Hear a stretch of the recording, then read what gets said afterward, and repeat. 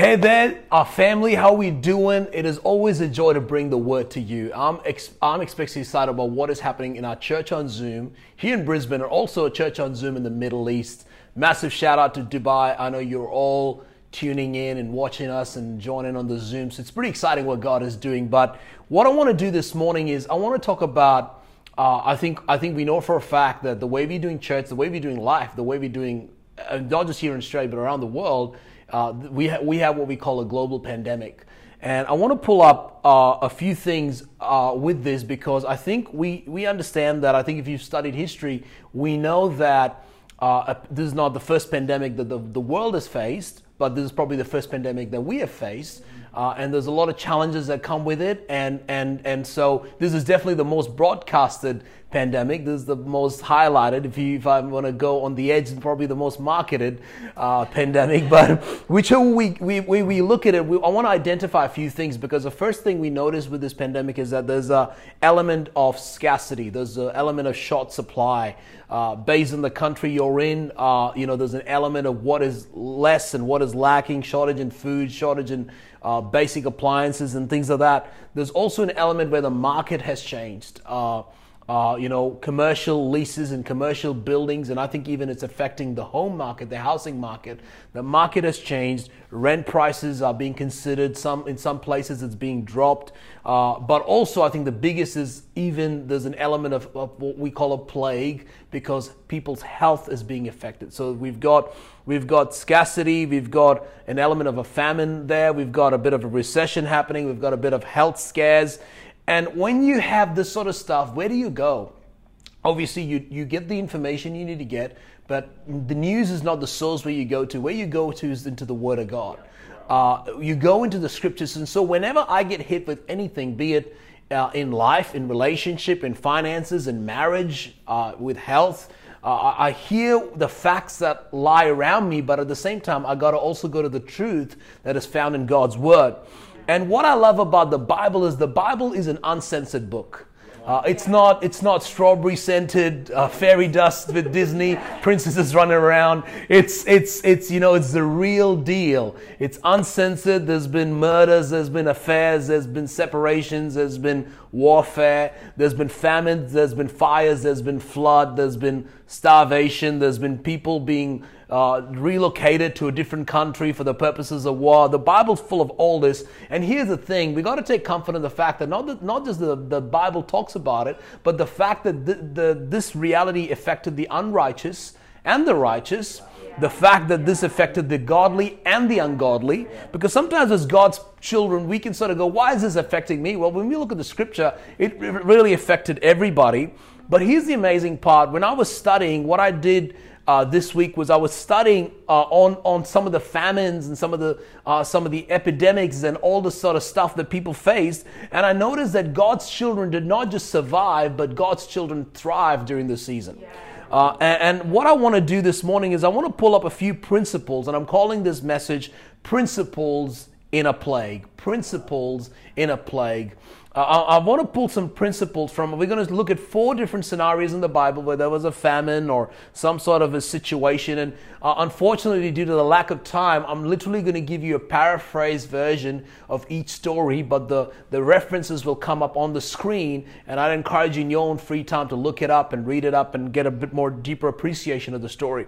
The first famine. So we are starting in Genesis. The Bible story has begun, but the very first famine we find is in Genesis chapter 12. So the first, obviously we had a flood before that with Noah, but I'm not talking about that. I'm talking about what people did during that. So Genesis chapter 12 chapters in, we have our first famine. And this is what it says. Genesis chapter 12 verse 10, it says, "Now there was a famine in the land, and Abram went down to Egypt." Wait a minute. The fact that the Bible uses the word famine and Abraham in the same sentence confuses me. Because how many of you know when we say Abraham, like there's blessings, there's righteousness, there's, promise upon promise, I will bless you 1,000 generations. I mean, if you've been to kids' church, we studied about Father Abraham. Father Abraham had many sons. Wait a minute, that's Macarena. But the song, many sons in Father Abraham. I'm one of them, so are you. So let's just praise the Lord. Right hand, left hand. I would always get the hands mixed up. But here's my point. My point is this. that if Abraham went through this, that Abraham went through a famine, Abraham went through poverty, Abraham went through crises. But I love it because it says, now there was a famine in the land and Abraham went down to Egypt. I love the Bible's posture to a famine. It's not even like there was a famine and Abraham was sobbing about it. There was a famine and they were disturbed about it. I like how Abraham just sort of does what he needs to do. He just gets up and goes. He's like, I need to be proactive. There's a crisis that's just affecting, that's just not just affecting the neighborhood, that's also affecting us. And I'm going to be wise and I'm going to be proactive in what I'm going to do. And I love his attitude. But the Bible actually goes on to say, and this is a part that I can't really read too much because it's quite a bit potion. But it actually says that Abraham goes to Egypt and he's on a date. It's date night. He's having date with his wife on a date night. Sticky date pudding cake on a date night. And he puts it on Instagram. The king of, bit paraphrase, just slightly. The king of Egypt sees his wife on Instagram, likes that post, keeps liking it a few more times, goes on her profile and sort of, like, who is this girl? The Bible actually says he gets attracted to this lady and all sorts of things happen. But the amazing part in that whole story is that it says that, and God protected Abraham. Here's what I'm trying to say. Here's my first point if you're taking notes. In the middle of a plague, hold your family close. When you're going through a crisis, one of the areas that you're going to be attacked is in your relationships. Hold your families close. And in fact, I've been hearing from people in our world. I've also actually been hearing from pastors and even in ministry sometimes, well, you can just be doing your own thing and you're doing your job, they're doing their job. Now we're all stuck up at home. And all of a sudden it's like, wow, I didn't know we didn't see things the same way. And it's pretty interesting during this time. And if I can encourage the wives, I know this is a difficult time for everybody, but I want you to know that this is a difficult time, especially for your husband. I want to encourage you to be the greatest cheerleader at home. Cheer him on because right now he's feeling like he's not worth anything. I want you to become his greatest cheerleader. I want to give a message to the husbands. Husbands, I want you to love your wife. I want you to hold her close. I want you to, in fact, this is what I want you to do. I want you in this season, this is what I've been telling myself, God, I'm in love, but I'm saying, God, I want to fall in love. You know what falling in love is like? You're tripping over, you're stumbling upon. I want to fall in love with Leah again. I want to fall in love like I've never been before. I don't want to take a moment to say this just to the husbands. I know this is not a relationships talk, but just a little detour here. I don't know if you know this, men, your wife has changed. And you're like, yeah, she has. She has changed. She wasn't what I thought. This is not what I purchased from the supermarket. She has changed. No. Your wife, let me tell you, your wife has changed. In the sense, I remember many years ago, I sort of thought I'd figured Leah out. I was like, yeah, I know your favorite color. I know your favorite food. But can I tell you, Leah's favorite color is changing. Her favorite food is changing. I mean, her eyes are changing. I mean, it's all changing all the time. And here's the thing. Your wife is created in the image of God. And she is someone that you want to cherish. She's someone that you want to discover. It's an ongoing journey. I was reading this fact the other day, talking about the industries that have dropped and the industries that have risen. And unfortunately, one of the industries that have risen during this time is the porn industry, because people have now gone from free porn to subscribing to porn, literally like getting a Netflix subscription. And can I just take a moment and just tell every person, like maybe you're struggling in this area, can I say that is not where you find love? During the time of this pandemic, don't fill your cup with those sources, because there is no life in it. There's no sustenance in it. In fact, there's more danger in it. If you're a teenager, if you're a young adult, if you're a son, if you're a daughter, I want you to, in this season, honor your parents, because they're doing the best job that they practically can. Sometimes you're like, why is this happening? Why am I stuck at home? Why? They have never been through a pandemic, just like yourself. And during this time, hold your family close. If you are single, we've got people in our church, we've got people in our world, in Dubai, where they can't go out of their homes. So they literally have to send a text to a certain number and they get a permit to go out for an hour in a week or something like that. So we've got people that are unmarried, single, in their homes, and sometimes the only humans they're seeing is some of us on Zoom. If that is your case, can I say there is a person in your world, there's a person in your room, and his name is Jesus. Hold him close. He is your family. And you might be like, I'm not married, I'm not in a relationship, but there is still something in this for you. During this time, let's up the relationship game. Be it our marriage, be it our friends, be it our girlfriends, our boyfriends, our fiancés, be it our parents, be it Jesus. Let's up the relationship game. The second famine I want to look at. So we've got Abraham, and the next guy we've got is Isaac, his son. So just imagine the Bible, we've had another famine, just the very next generation.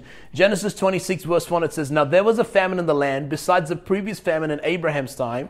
Verse 2, "And the Lord appeared to Isaac and said, 'Do not go down to Egypt. Live in the land where I tell you. Stay in this land for a while. I will be with you and bless you. For to you and descendants I will give all the land. I will confirm what I promised to your father Abraham.'" So Abraham's son Isaac, he is going through life.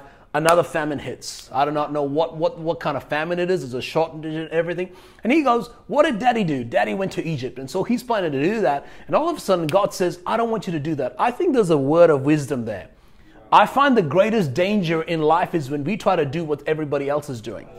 I mean, this whole toilet paper epidemic started with one person buying 5,000 toilet papers. The next thing you know, one person's like, maybe I need to buy it. Then the next thing you know, another person needs to buy it. And then someone's like, and some people did not need toilet paper, like, but if everybody else is buying it, then I gotta buy it. And we all jump on the bandwagon. Can I say this time, don't just follow what is trending, follow the leading of God. Isaac had a word from God. Isaac had a promise from God. God said to Isaac, "I know your dad did that and that was good for him. I know your neighbors are probably doing that, but I literally want you to stick through and stay planted during this pandemic. I want you to buy into this moment. And even can I just say, don't make a permanent decision that's going to cost you in the next season.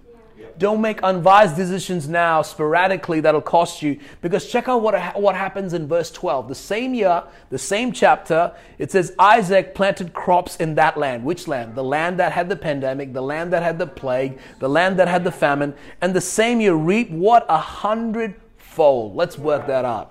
So I put in $5, I get back 500 that same year. I put in $50, I get back 5,000. I put in $500, I get 50,000. You know what I'm saying? It is 100-fold. This is what God is. This is what I feel God is telling to us. Don't chase the blessing. Be planted in my blessing, and the blessings will follow you. And it's almost like God gave Isaac a promise in the middle of his poverty, and then led to his prosperity. With that, I want to talk about. I believe the reason why, here's my second thought. I sort of jumped into it, but my second thought is this: have a growth mindset. The reason why Isaac saw such level of explosion was because there was a level of saying that, you know what, I'm going to believe, and here's what I'm trying to say. If you think you're going to shrink back, you're going to shrink back. If you think you're gonna see an increase, you're gonna see an increase. Even in our own journey as a church, we are seeing what I call a modern day Zoom revival, where people are it's just amazing. In fact, this week, the last 2 weeks actually, I've had other churches lean into us and say, "Hey, can you share a bit of we're working this out ourselves." But that's powerful. But one of the things I've heard one pastor say is, when you cannot grow upwards, grow sideways. If you cannot grow upwards, you're complaining, or the market is dull, it's not happening. If you're a business owner, if you're an entrepreneur, if you cannot grow the way you anticipated to grow this year, grow sideways. Find another way, find another space to grow. Here's my third thought: principles in the middle of a plague. The third thought is this: find relevance in rejection. So we've got Abraham, we've got Isaac, then we've got Jacob. Sort of like Jacob gets a bit older, but Jacob has a son called Joseph. Joseph and Jacob shares a famine. They share a famine. And what do we mean by that? Joseph grew up in a house that, he was accepted by his dad, but he was rejected by his brothers. From his childhood, they would bully him, they would boss him around. In fact, there's a pretty bad situation in the Bible where they literally try to kill the guy, and they say he's not even worthy to be killed. It's a bad day when people hate you and don't want to kill you. And so they say, let's make a sale out of him. So they sell him, because let's make a sale out of it. Let's take a profit out of our pain. And they sell him. He goes into slavery. He gets falsely accused, gets thrown into prison. So you got to understand, Joseph's been going through this for 16 years. That whole timeline is 16 years. He's going through rejection. He's going through betrayal. He's going through being bullied. He's going through being accused. But the moment a recession hits, all of a sudden his gifting takes him from the prison to the palace. Here's my point. My point is, maybe all the rejection. I know there's people watching me right now that you felt rejected, but maybe this is the season where you're going to find your relevance.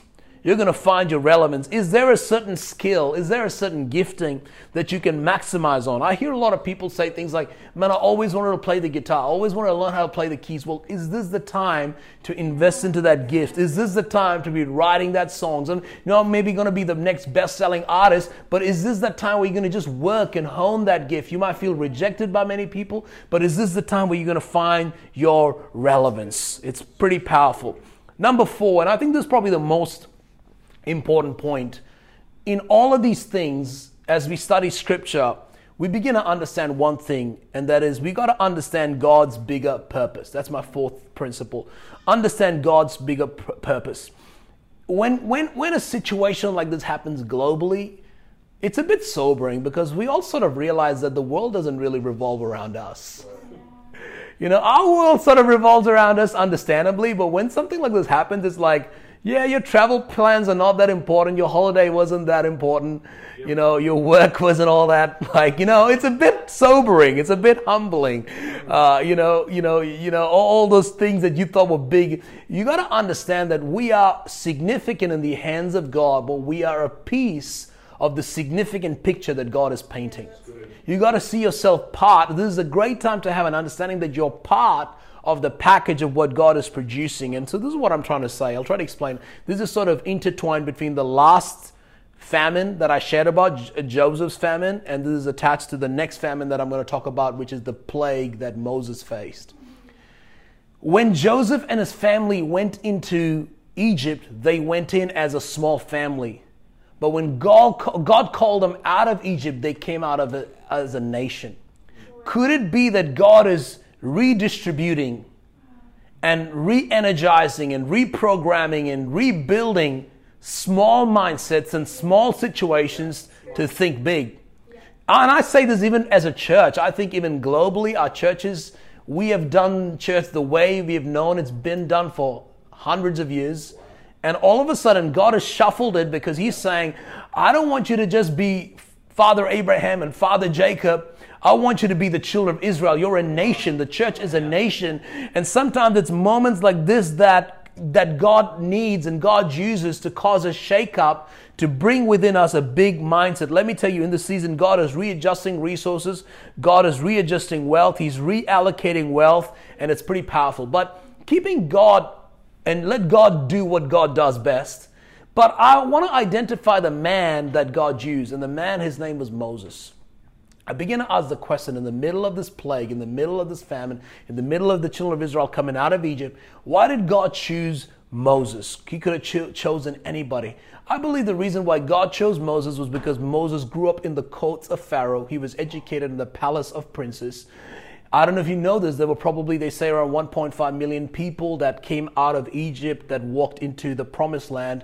I don't know if you know this, but Moses was the only one who could read or write. If Moses did not know how to read or write, we would not have Genesis, Exodus, Leviticus, Numbers, Deuteronomy. And so God has a bigger picture of what He's producing. We would not have quarter of our Bible. We would not have context to our Bible. And God said there's a generation that is yet to be birthed, that's yet to be seen. Could it be that God is causing a bit of a reset in our generation for a greater harvest for the next generation? But here's my point. I love the fact that Moses was found in the palace. That Moses, imagine if Moses said, this isn't my culture. I'm not gonna read and write. I'm not gonna study Egyptian calligraphy. I'm not gonna study. Imagine if Moses had that attitude. Here's what I'm trying to say. Could this be a season where maybe you need to study, you need to do a course, you need to get some upskilling, you need to get a certificate? Could this be that season? Maybe you're in a job and you're like, how many of us have said, I've said it myself, man, I wish I took that major in school. I wish I did not sleep in during that lecture. You've gone to work and you've thought that, well, this is that opportunity to attend that lecture. This is that opportunity to get that skill. This is that opportunity to read more. What could it be that you can do during this season? We see one thing in the Word. We see there's been a consistency of famines and floods and plagues and fires and all sorts of things. But here's the thing, there's also the consistency of God in the middle of that. God led Abraham, God led Isaac, God led Jacob, God led Joseph, God led Moses. And here's what I'm trying to say. The biggest person you want in your corner while we're facing a pandemic is Jesus. And I want to give an opportunity right now for people to receive Jesus. If you haven't received Jesus, can I say now is the time? It's as simple as saying a prayer, as saying, Jesus, make yourself real to me. I put my trust in you. I put my faith in you. You are my hope. You are my Lord. You are my Savior. And here's the thing. On your screen is going to come up ways you can get in touch with us. If you have made that decision, comment, engage with us, send us an email. There's going to be people that will send you more instructions on what it is to receive Jesus. But here's what I want us to do. I want us to take a moment right now to pray. We're going to pray together and pray and believe that God's going to ignite hope in relationships. God's going to ignite understanding and innovation and creativity in people. And God would cause his church and his people not to shrink back, but to expand. So Father, I pray right now for homes and for marriages. I pray that we would come out of this season more in love with each other. Like our relationships will go 10 notches up. I pray that our families will be united. Our relationships will be united. I pray, God, that our friendships would be stronger. I pray more than anything that our relationship with you would be deeper. And Lord, I pray for every person that feels confused, that feels a bit out of joint. I pray, God, that this would be the time where they would not shrink back, but that they would lean in and grow in the things of God. And I pray also for people maybe that have sort of never felt like they've been rejected, that they would find their relevance during this season. Lord, we give you all the glory. In your name we pray. Amen. Amen. Amen. Hey, thank you so much for watching. We just want you to know that we love you and we're praying for you. And how amazing is it that we get to do this? Because you know what we say around here, that there is no kingdom, there's no distance in the kingdom of God. God bless you.